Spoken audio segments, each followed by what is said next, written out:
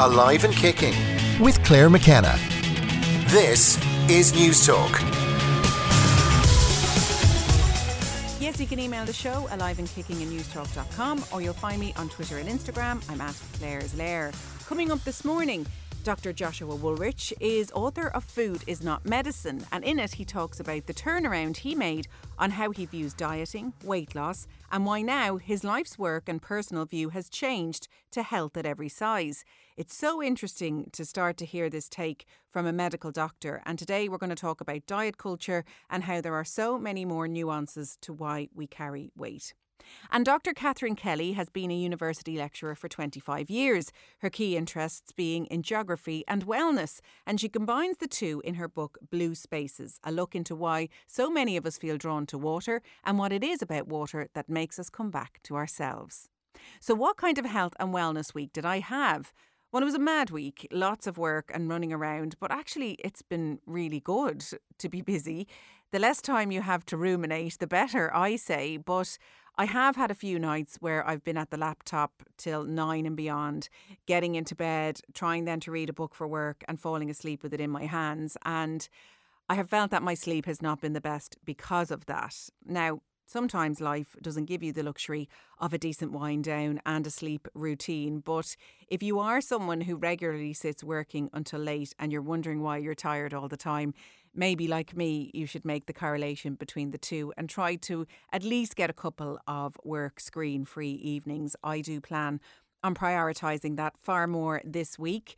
And again, I'm feeling more and more like myself as the weeks go by, which is great because there were times where I wondered if I ever would again. I think it's a combination of readjusting to the new flow of work being back and new projects on the go, taking more time to eat well. I've been consistently exercising and sleep, which I've admitted could have been better. But I think that all adds up, as you know. But when you're low, all that seems to go out the window. I don't know why, but it does. But I also attribute a large amount to the ability to meet up with friends and family with so much less stress involved. I think finding joy and connection is such an important part of wellness, and we were stripped of that for so long. I had a lovely family christening last weekend, and sitting with just a few family and friends in a back garden, catching up with a glass and a plate of food while kids ran around was absolute bliss, and I was in my element. So I hope that whatever you're doing this weekend, you find some joy too. You can email the show aliveandkicking@newstalk.com. And the winner of the Fitbit Versa with Thanks to the Great Pink Run from last week is Anne Dunn from Bundoran. So congratulations to you, Anne. Well may you wear. Dr. Catherine Kelly has been a university lecturer for 25 years. Her key interests include geography and wellness, and she combines the two in her book Blue Spaces, a look into why so many of us feel drawn to water and what it is about water that makes us come back to ourselves. Catherine is on the line now. Hello, Catherine. Hello, Claire. How are you? So we are drawn to blue spaces, but what drew you to this topic in the first place? I am, as I said in the introduction there, I've been a geography lecturer for a long time. So water and landscape is something that has been part of my professional life and teaching for a long time. And then particularly being drawn to blue space in a personal context, you know, like many people, it's always been there and a great love. But I did lose my mum very suddenly and tragically when she was 47 to an unexpected brain hemorrhage. And I was living in London at the time, you know, sort of my early 20s, and I was given an opportunity to take up an academic post in the west of Ireland. And I travelled to Mayo for the interview, and I hadn't been there before, to my shame. But I just knew that sort of day before when I went for a look around that standing on the Atlantic coast in Mayo was where I needed to be to kind of get over that sudden shock and the grief. And it just felt very soothing and very calming and very healing. So, yeah, that's where it came in a personal context. And that was very, very very, very good for me. It really helped. And it wasn't, I suppose, until some years later that I got into the whole, what we know now, the research on the relationship between nature, water, and our own well-being, that I could put sort of academic words to it. Well, we get into those in a moment because that's fascinating. But tell me about wellness and you. When did you begin to move more into that space as an academic? Mm. Um, well, I have always had an interest in that, but when I moved from the west of Ireland, when I'd finished working there for 6, 7 years, I think like a lot of people probably listening to your program, I was really interested in yoga and meditation and various sort of alternative therapies and treatments. And when I was expecting my first son, I started doing a degree in stress management part time. Um, Perfect the Irish, timing. yeah, yeah. But he was due actually just as I was writing my final dissertation, and yeah, so I did. I got a BSc in stress management because I started to become really interested in wellness as a research topic. So a colleague, friend, and I used to go off to India on yoga retreats, inverted commas, like researching what was happening, participant observation, of course. And then we wrote up some papers about retreats and the need to retreat and so on, particularly for women. So that was way back in 2006, actually, before all of this was as common as it is now. And I didn't want to be somebody who just wrote clever papers about things that didn't feel right, given my personal interest in the subject. So I did my degree in stress management, and then I did mindfulness training, so practitioner training, and then I specialized in work with children. Um, so I run a program in the UK called Chill Squad, and I've also run training sessions in Dublin and in the UK, teaching anyone who works with young people about mindfulness for children. And nature is really big for kids. I'm luckily that I live in Brighton.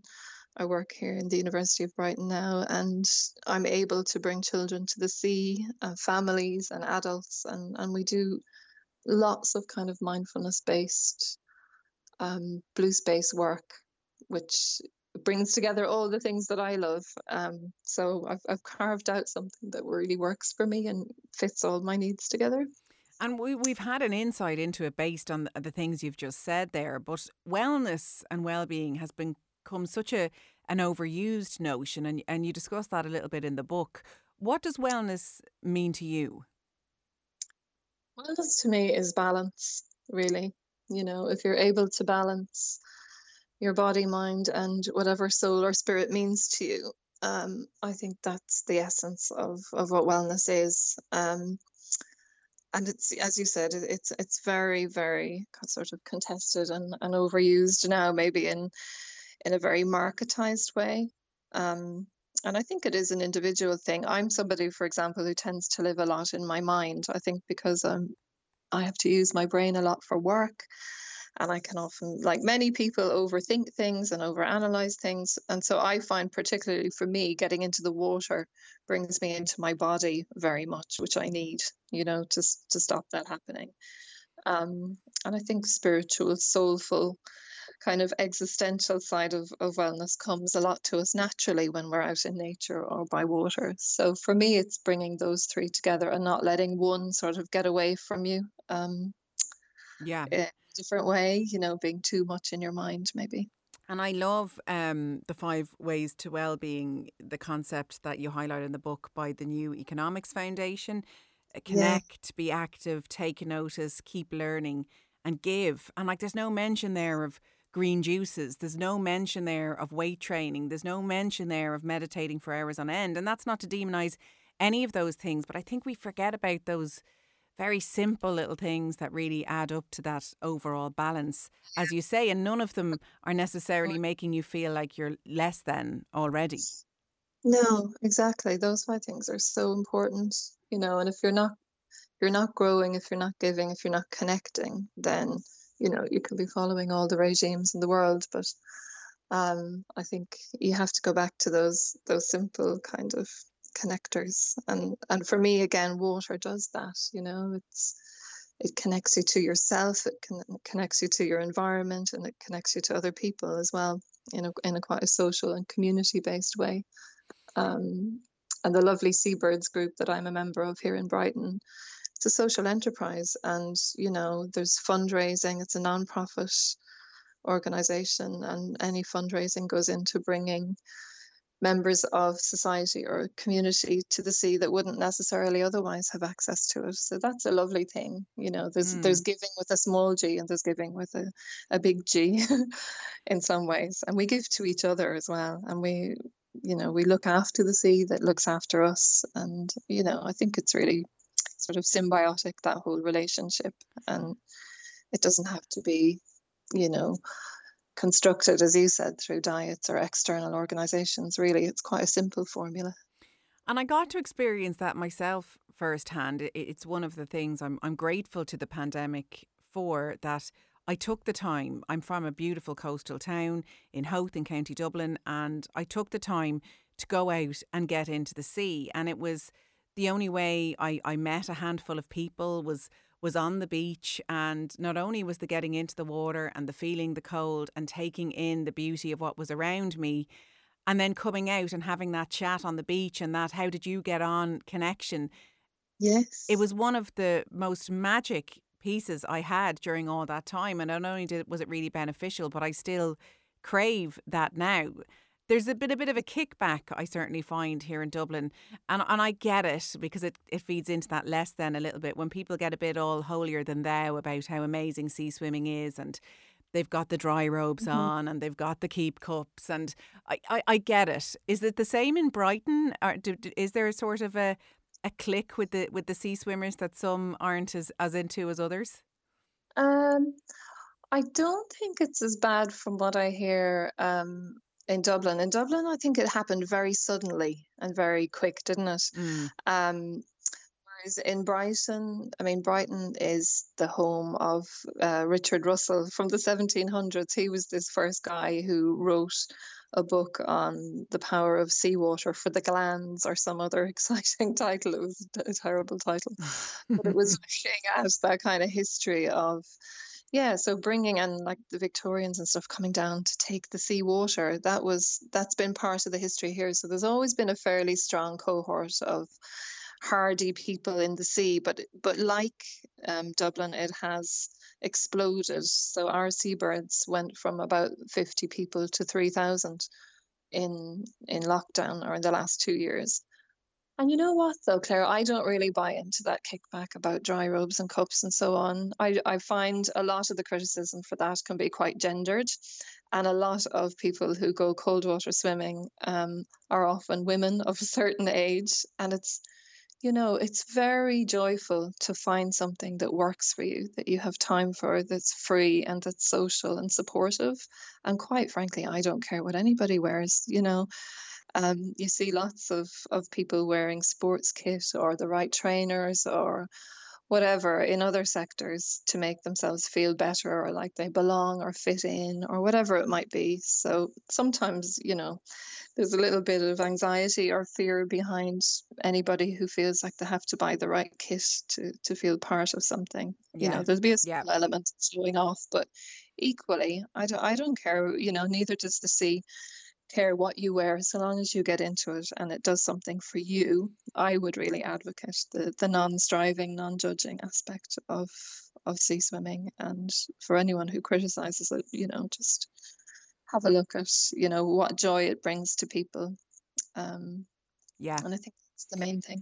Yeah, and I think you're right. Leaving striving and judgment at the door is also very important for our wellness. So look, let's get into it a little bit deeper then, the blue spaces and the part they play in our well-being. Why are we attracted to water? Can you talk a little bit about place attachment, emotional geography and therapeutic landscapes?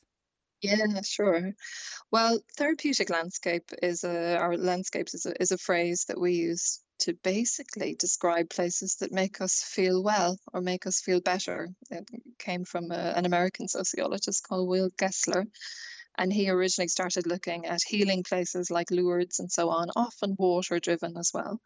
But human geographers and sociologists have started to use this phrase a bit more to talk about all places that make us, feel well. So I use that phrase very much in connection with blue spaces, which can be the sea, the ocean, rivers, lakes, fountains, even your own bath or shower. It's water that gives us that feeling. And, place attachment is a phrase we use to can you remember your favorite family holiday as a child?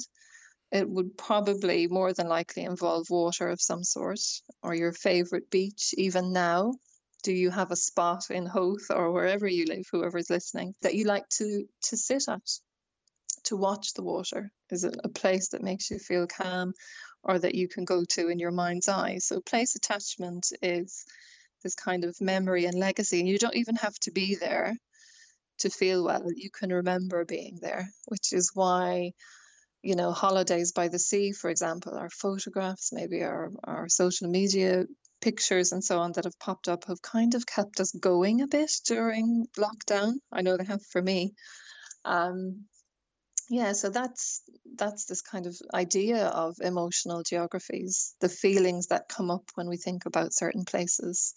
And I also water think plays a really strong role in that. Yeah. I also think it's almost like a state of mind. That's certainly something I found going around the beauty spots within my 5K or whatever it was. And realising that sometimes I was just allowing myself on holidays to really get into a nice walk, or to really sit and look at the coast while I'm having my dinner or whatever it is. Whereas there is lots of that beauty right on your own doorstep if you take a minute to take it all in. It is about putting yourself in that state of mind. And you do also talk in the book about some principles and practices for how we can embrace blue spaces, things like mindfulness on a paddleboard. And you're keen to stress that, and I think it came up when we were discussing the sea swimming, you don't have to have all the gear. You don't have to live beside the Caribbean. You don't have to be an Olympic swimmer. It doesn't have to be huge. It can be really small. It's about the impact it has on you. Exactly. I mean, honestly, in the book I talk about, Jon Kabat-Zinn's 7 principles of mindfulness, and I apply them to water. So that for me is the essence of it. And you know what? Whoever's listening, wellness for some people is physical fitness, in which case there's lots of outdoor swimming clubs out there who quite happily, record your times and your distance and so on. And if that makes you feel good, then go for it. My own personal position on this is about, finding something that makes you feel well, regardless of it being sort of competitive with yourself or others, so non-judging your body, yourself, your ability, patience to build up your tolerance maybe to cold water, the idea of beginner mind, so that if you do have a bad experience one day, that you can start fresh another day. There's often a day where you might be tumbled by a wave and lose your nerve, but beginner mind is a great way of giving yourself another chance, and trusting in the water as well. It's a big thing to allow ourselves even to float, isn't it? We have to trust in that element in the water. And non-striving is a big one for me. Don't compare yourself to somebody else's body size, shape, or age. You are where you are. And that's really important. And you know what? The water accepts all of us. When we're in the water, you can only see people from the neck up. And that doesn't matter. You just, as you said, take what you need out of it. So important. And don't be comparing yourself to how fast or how far anybody else's swims. I often swim, parallel to the coast. We have groins here in Brighton, so groin to groin. Many people will swim way out to the buoys and the first buoy or the second buoy, but that is not for me. The water gives you the benefit. It doesn't know how long you're in for, or how deep you went, or how far you went. Well, look, Catherine, it sounds like you and I are kindred spirits. Maybe if you're heading off on one of these trips to India again, will you take me with you? You're right up my street by the sounds of things. And there are so many other elements to the book that, of course, we didn't have time for. But I would highly recommend it. The book is called Blue Spaces, How and Why Water Can Make You Feel Better. Dr. Catherine Kelly, thank you for coming on. Thank you so much, Claire. Coming up after the break, Dr. Joshua Woolrich on how food is not medicine and the 180 he did on weight loss. Alive and Kicking on News Talk. Welcome back to Alive and Kicking. Dr. Joshua Woolrich is author of Food is Not Medicine, and in it, he talks about the turnaround he's made on how he views dieting, weight loss, and why now his life's work and personal view has changed to health at every size. And Joshua joins me on the line now. Hello, how are you? Hello, I'm good, thank you. I'm good. How are you? I'm very good indeed, and excited Good. to talk through this topic with you because sadly it is slightly new, this new way of us talking about weight loss and diet culture. But it is starting to happen more often, which I think is exciting. So can we start with where you start the book, your personal story with your relationship with food and weight loss? Yeah, so I mean, well, how long do you have? I'll try and give you the condensed version. But I grew up, as you can probably tell from my accent, relatively middle class and comfortable, and I didn't really think that I had much of an issue when it came to food or eating or anything along those kind of lines. But as I've kind of explored some of this stuff more recently, and I've kind of come to understand what a relationship with food is, I've then come to realize some of the things that had come up in my past. So, I mean, I grew up in a household with an alcoholic father. And from time to time, he would get drunk to the extent where he would forget to feed us dinner, or he would think that he had. And so that was when I was kind of as a teenage boy, and I took it upon myself to make sure that I never went without food, because as a teenager, that I wasn't really. I didn't think that I should be standing for that. But again, someone with not that much money at the time, I resorted to stealing food. So I ended up stashing food away in my bedroom. Ended up eating things like Pringles and other things, and then having dinner again. My mum got home, and ended up growing up with this element of food insecurity, where food was something that I then used to control my insecurities around my lack of control at home, my lack of control with my family, and it ended up being something that I had relied on, and something that became maladaptive. And it ended up being a reason why I put on weight as a kid, and a reason why I then got bullied for my size moving on. It's given me a bit of a perspective as to just how complex these conversations truly are, and something that often gets completely overlooked when people are talking about weight loss and weight gain, and that's just kind of one example as to why these things aren't so simple as just, well, you just need to eat less and move more, and then that's the magic solution to this problem.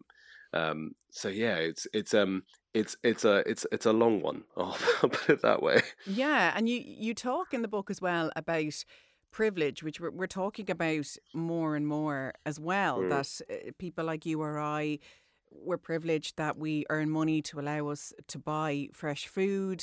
We have time to cook. That's not always the way for people either. And I don't think in the discussion on weight loss, there is a huge discussion around the socio-economic reasons that may lead people to find it hard to eat less and move more. No, not at all. And I think it's really important to make sure with any of these kind of conversations as well, that weight loss itself isn't, and I don't believe should be, the goal when it comes to health. And too often we think of this as weight loss is what is going to make someone healthier. And that is often not the case.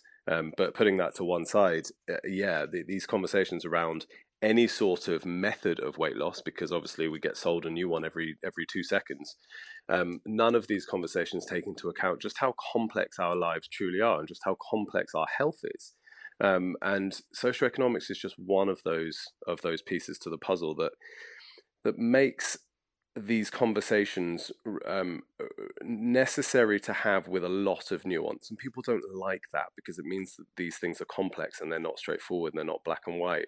But it means we need to start acknowledging that actually our health is very, very difficult to predict, and our health is very difficult to control. And when we start thinking we can control our health, be that related to our weight or be that something else, we end up in these situations where our choices are driven by things like shame and guilt, and you add on the impact of socioeconomics and poverty onto that, and you end up in this situation where it's lots of privileged individuals giving advice about something they have absolutely no experience and no knowledge in, but they're giving this advice with so much confidence. And it's this undue confidence that I once had, and it's this undue confidence that I see on a daily basis with people online and people, in person. And I do think we need to start talking about that kind of stuff a lot more. Yeah, you talk about food inequity, and one of the facts which took me a minute to digest is the poorest 10% of UK households, based on the fact that this is obviously where you live, so that's where the statistics come from. But I'd imagine in the Western world, I wouldn't say it's too different here next door. So 10% of UK households would need to spend 74% of their disposable income to meet the Eat Well guidelines. And to put that into context, you're talking about families that sometimes can be working two jobs, that can be single parent families. So not only is there time issues to cooking fresh, healthy, in inverted commas, food, but also the cost comes into what you're able to throw into your trolley or grab. Yeah, I mean, people like to talk about how food is cheap and we don't need to worry about it and how people are making excuses. That's just complete and utter nonsense. Fresh vegetables, fresh fruit is far more expensive than processed microwave meals and ready meals. And again, those meals are okay, and there's nothing wrong with them in the context of they are sustenance, and for some people that keeps them alive, and that is absolutely great. But when they start being demonized under this guise of, well, you should just be able to buy something else, you should just be able to do this, it's just, as I said before, it just increases this guilt and shame, and it's not even accurate. Something that I find fascinating in a kind of a heartbreaking way as well is the fact that there are so many people, there are millions of people in the UK that don't own a fridge, and there are millions of people in the UK that don't own a freezer. So even if they could monetarily afford to go and buy fresh vegetables, it gets a bit pointless when those veg can't be kept more than a few days because they don't own a fridge. And none of these things get taken into account when people are throwing out recipes. And I'm sure you see it all the time. It's these, oh, look at this magical meal plan that I'm going to propose to you. If you just follow it, and it's your choice. If you don't follow it, then that's your choice and it's your fault. None of this is accurate, and unfortunately, a lot of doctors are portraying this kind of message as well from a place of complete ignorance and complete lack of understanding, with no real experience in these kind of settings and these kind of topics. Well, you're listening to Alive and Kicking on News Talk with Claire McKenna, and I'm talking to Dr. Joshua Woolrich, NHS surgical doctor and author of Food Isn't Medicine. So, Joshua, you were on that trajectory of weight loss, and you started an Instagram page, as many do, for accountability on, eating well and losing weight, called @unfattening. And tell us a little bit about when the tide began to turn and when you began to change your mind a little. Yeah, well, I thought it was accountability. Let's get one thing straight to start. It was accountability through shame that I considered to be a valid method of keeping me in what I saw as kind of the straight and narrow, which was incredibly problematic. Whenever we try and encourage behaviors, be that in somebody else or be that in ourselves, through guilt, shame, that kind of method is just incredibly harmful. It doesn't work. I'm sure you can think of examples in your own life. I'm sure you can think of examples in friends' lives or families' lives. That kind of stuff is incredibly problematic and really dangerous. And it led me down a path of justifying really disordered eating behaviors, really dangerous eating behaviors that could very, very have easily tripped over into eating disorders, because I was just pursuing this magical goal of weight loss that I thought I needed to pursue at all costs. I was really fortunate that I came across people who started challenging my way of thinking. Medical school and medicine in the Western world is very much taught in a weight-centric manner, meaning that weight is seen as the be-all and end-all of someone's health, and it's seen as something that should often be addressed as part of anybody's well-being. But I came across people who were talking about healthcare in a weight-inclusive manner, meaning that actually we can talk about health without putting weight on a pedestal. We can talk about health promoting behaviors without them having anything to do with weight. And actually, many argue, and now so do I, that we should be doing that without having weight as part of the conversation. Things like exercise. If we're always making exercise about weight loss, then it only becomes something that we have the encouragement to do if we're seeing what we think of as results on the other end. And exercise is so much more important than that. You can take up an exercise program, you can take up a sport, your weight can change absolutely nothing, not one bit, but you have still improved your health. And this is what we're missing in a lot of these kind of conversations. So I was really, really grateful to come across people, dietitians, nutritionists, other doctors who were talking about health from a health at every size lens and healthcare from a health at every size lens, where we should be challenging this rhetoric and these assumptions that our weight is something that needs to be changed or needs to be addressed. And actually, we can focus on health. This isn't something where we're just, a lot of people would kind of try and push back on that, just be like, oh, well, you're just, you're being, in quotes, woke, or you're just being nice to people, or you're being, politically correct. It's got nothing to do with that. It's actually about pursuing health and actually health. Because the thing is we don't actually do that a lot. We pursue weight loss and we justify that by calling it health. But they're not. They are just not the same thing. Well, Joshua, will you stay on the line, because we're going to take an ad break, and when we come back, we'll delve into this health at every size and how your weight does not define your health a little bit more. Sure. You're listening to Alive and Kicking here on News Talk, and I'm talking to Dr. Joshua Woolrich, who is author of a book called Food is Not Medicine, Challenge Nutribolics and Escape the Diet Trap.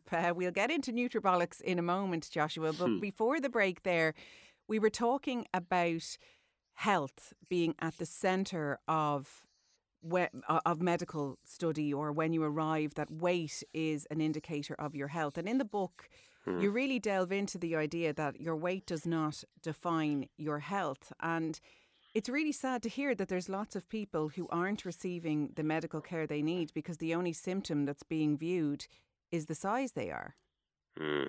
Well, this is an absolutely huge issue, and it's one that really isn't being addressed because we're so blinded to this to the fact that our weight may not define our health as medical professionals that we just can't get over that. And it's something that I'm fighting to try and change, and we are seeing small changes within the NHS and also globally, but it's taking some time because this stuff is so ingrained. Be that when you see things that are stigmatizing towards people of a larger size, on TV and adverts, online, and you're growing up, it's not just healthcare, but then healthcare comes along and propagates a whole bunch of it as well. The issue that we have is there is an element to where our weight can impact our health, but that is not the same as saying that it defines our health. And there are lots and lots of things that impact our health because our health is complex. It is incredibly complicated. But what we do is we focus on one aspect and we put it on a pedestal, and we believe that it is the only thing that is going to fix the problems that we think we have at that moment in time. And 99% of the time, that ends up resorting back to weight loss.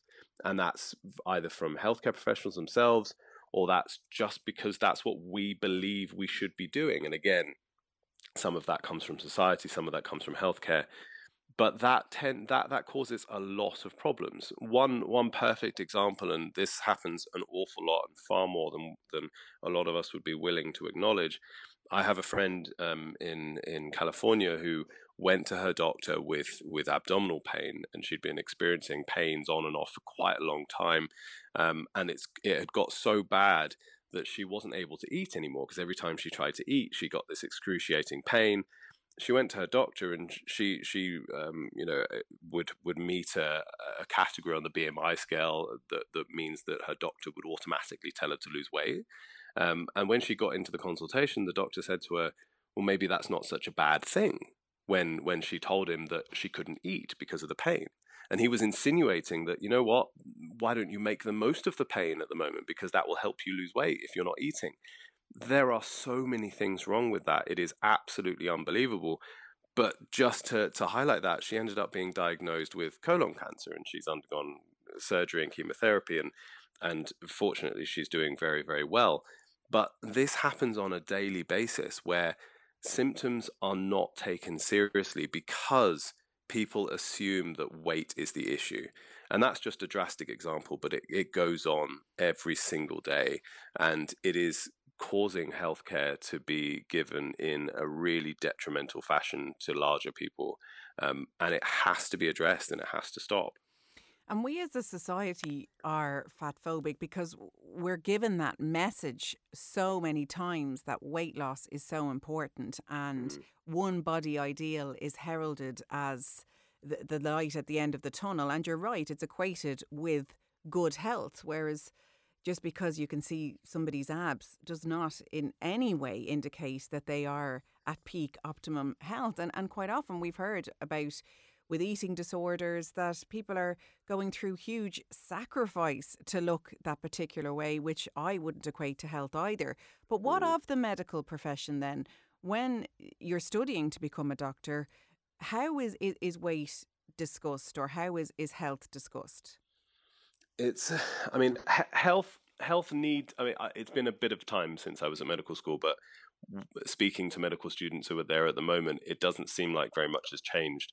But health is spoken in quite a linear way, and what I mean by that is there's not very much spoken about in regards to the social determinants of health. And these are the things that define our health far more than anything we have impact over. So a lot of us think that our health, is down to what we do, right? It's down to the choices that we make, the actions that we do, the stuff we eat, the exercise we do, the places we go. That's what we consider to be the be-all and end-all of our health. We believe we're in control of a lot of that stuff. And for some people, the scary fact is actually that's complete nonsense. At most, it tends to be around 15-20% of our health that we have some form of control over. And again, as we spoke earlier, the amount of control that we have is massively impacted by socioeconomics and our status in society. But that other 80%, that is all down to where we were born. And we have no control over that. The area of the world in which we live, the air, the air quality that we're exposed to, the type of healthcare, the type of hospitals we live next to, the kind of schooling that we go to, the kind of food that we're exposed to. This stuff is incredibly important. People don't like that as a fact because it means that we don't have control, and we like to be in control. We don't like to admit that we actually have very little impact over a lot of this kind of stuff. But that wasn't mentioned at all at medical school, and I personally think that's a massive problem. And moving on from that, the reason this is all kind of interlinked is when we start believing that our health is under our control, that feeds into this rhetoric and this conversation about weight being under our control as well. Because as soon as we find any sort of evidence that might link weight to health, then we start treating weight as a personal responsibility. Because we treat health as a personal responsibility. We look down in general in society on people who aren't as what we would consider healthy as us. We look down on them, and we make these assumptions that they just must not be trying as hard as us. They must not be doing the right things, and we therefore have this moral hierarchy over them. It's just complete nonsense. It's not as overt as that at medical school, but that definitely that definitely has filtered its way through the way that we are taught about things, because it's how society views these topics. And we're not immune to that kind of stuff as doctors, because again, we're just people. I would argue it is incredibly important that we start changing some of that stuff, because as much as we are just still people, we have a massive responsibility and a huge impact and authority around these topics, because people trust us and listen to us. And so I think it's a big issue that we're learning about this stuff in a way that is lacking, and we're leaving these establishments not much better than we came to them when it comes to these attitudes around health and weight. And I think that's why the title of your book is so important. Food is not medicine, because you're not saying that, good food can't have an impact on you and your health, but that whole blame and shame idea that we have such control over our health, it's counterintuitive in the end. It's counterproductive, rather. And, you start talking about Justin Bieber and how you challenge something he said on social media about how his mental health had been much improved by his diet and what he was eating. And you wanted to speak out for the people who were eating well and still suffering with their mental health, that it just takes that away. We put far too much control and shame at people that they're not doing enough and that they're less than. And I just think that impacts so badly on people's health. We've lost the ability to have nuance in these conversations. And what I mean by that is, we don't have the ability to say, you know what, food might have an impact on how you feel. That is true. But we don't have those conversations. What we have is, oh, you're not feeling too good. Oh, well, guess what? Here's this diet and you will feel better. It will cure how you feel. And that's a big problem, because we lose the ability to actually talk about this stuff in a way that is helpful.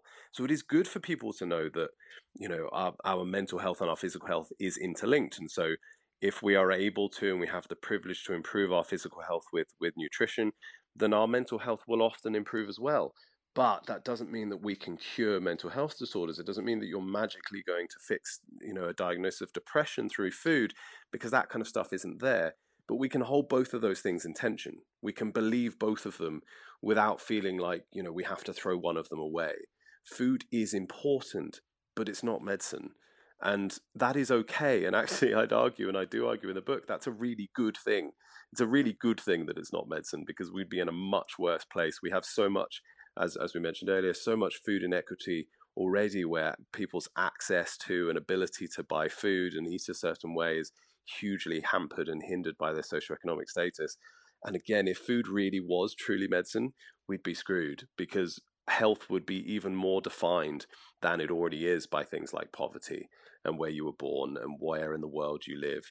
And so we should be really grateful for that kind of fact, but it's something that is hard to accept, and it's hard to hear, because it goes against a lot of stuff that we get told, and it goes against a lot of the rhetoric that we get fed from a young age, that we can fix things if we just find the right diet. And it's a nice thing to hear. It feels right for people who have the ability. It feels nice. It feels nice for the middle class that would be true, but it's not.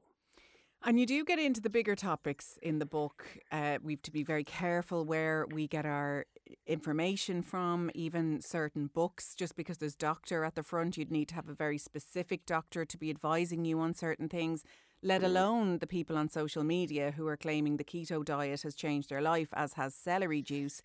But one of the things at the start of the book is something small, and yet it's huge. And it was like an awakening moment for you. And it was talking about low-cal ice cream and the claims on the side that because it's low-calorie, you can eat the whole thing. And you thought this was a fantastic thing, like so many of us did, until somebody challenged you and said, but why not just get normal full-calorie ice cream, just enjoy 2 or 3 scoops of that and have a healthier relationship with it and just move on with your life. Just eat the ice cream and move on without all of this emotion and stuff around it. And I know it was a real stop in your tracks moment. And I think that's something, as well as all the change you're talking about to make within the medical industry, I think just we as people just need to improve our relationship, throw out all of these messages we have. And that's a truly healthy relationship with food.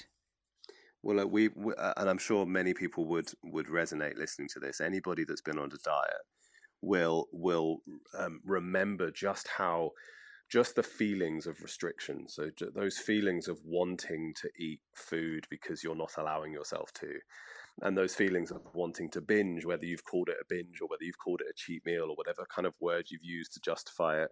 Those feelings they're primal, because our body needs food, our body needs energy, and you stop giving it to it and it goes, oh, this is not okay. And those low calorie ice creams, I think, are just a prime and perfect example of this being justified in terms of, well, let's find something I can binge on, but that I can still believe is low calorie and won't make me fat.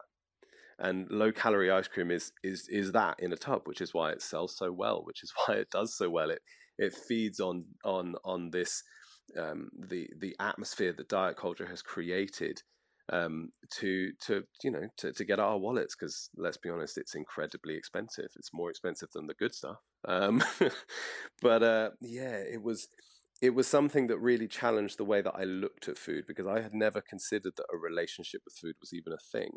I'd never heard food talked about in that kind of way before. I'd never had anybody have those conversations with me. And including that, this is what I was saying earlier about we need to have these conversations with nuance, including those conversations go, there's nothing actually inherently wrong with low-calorie ice cream, but why are you picking it? What is it that makes you believe that it's better for you? What is it that makes you believe that there is no psychological issue with binging the entire tub under the justification that it's not going to make you fat? Like, how are those behaviors actually impacting you? And how are they impacting your mental health? And then, as a knockdown effect, your physical health as well. And these, I think we need to have more of these conversations. And I know you mentioned in terms of kind of, comfort and emotion. And I think emotional eating is a huge topic that we shy away from. Accepting is actually okay sometimes. We talk about emotional eating as something that is inherently evil because, and again, you might be sensing a theme here, because it will make you fat, right? Because if you are eating lots, if you're, helping your emotions with food, you're just going to get fat. And if I get fat, I'm going to be unhealthy. Although it's not really unhealthy we're worried about. It's more what other people are going to think of us. And so we demonize this using food to help our emotions. But we have lots of different coping mechanisms for our feelings. And that's not a bad thing. Some people rely on some of them more than others. The issue is when they become maladaptive. So if you only have one coping mechanism, if food is the only thing that you use to cope with your emotions, that might become maladaptive in the long term. But it shouldn't be demonized as something that is never allowed, because we are very complex creatures. We're complex as humans. And removing some of these coping mechanisms is only going to be detrimental to you in the long term. And it also puts too much power on some of them. Imagine what happens when food actually is really great with emotions. Food can bring so much joy. Food can have so much stuff attached to it. If you stop allowing yourself to use that as a coping mechanism, it then holds so much more power. It's like when you tell a child they're not allowed something, all they want is that. We like to think that we're better than that because we're adults now, but we're not. It's the same kind of thing.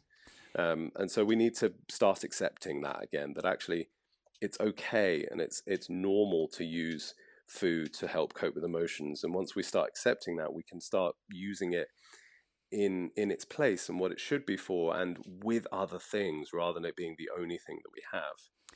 Well, Joshua, you say you wish there had been a book like this when you were younger. I wish there was a book like this when I was younger, but it is here now and this conversation is happening more and more, and I love it. The book is called Food is Not Medicine, Challenge Nutribolics and Escape the Diet Trap. Dr. Joshua Woolrich, thank you so much for coming on. Thank you. So that's it for Alive and Kicking for this week. My thanks as ever to my producer John Fardy and to Jojo Cordoza, who was on sound. And thanks to you for listening. And stay tuned to News Talk all this week for your chance to win 20k. I will see you next Sunday.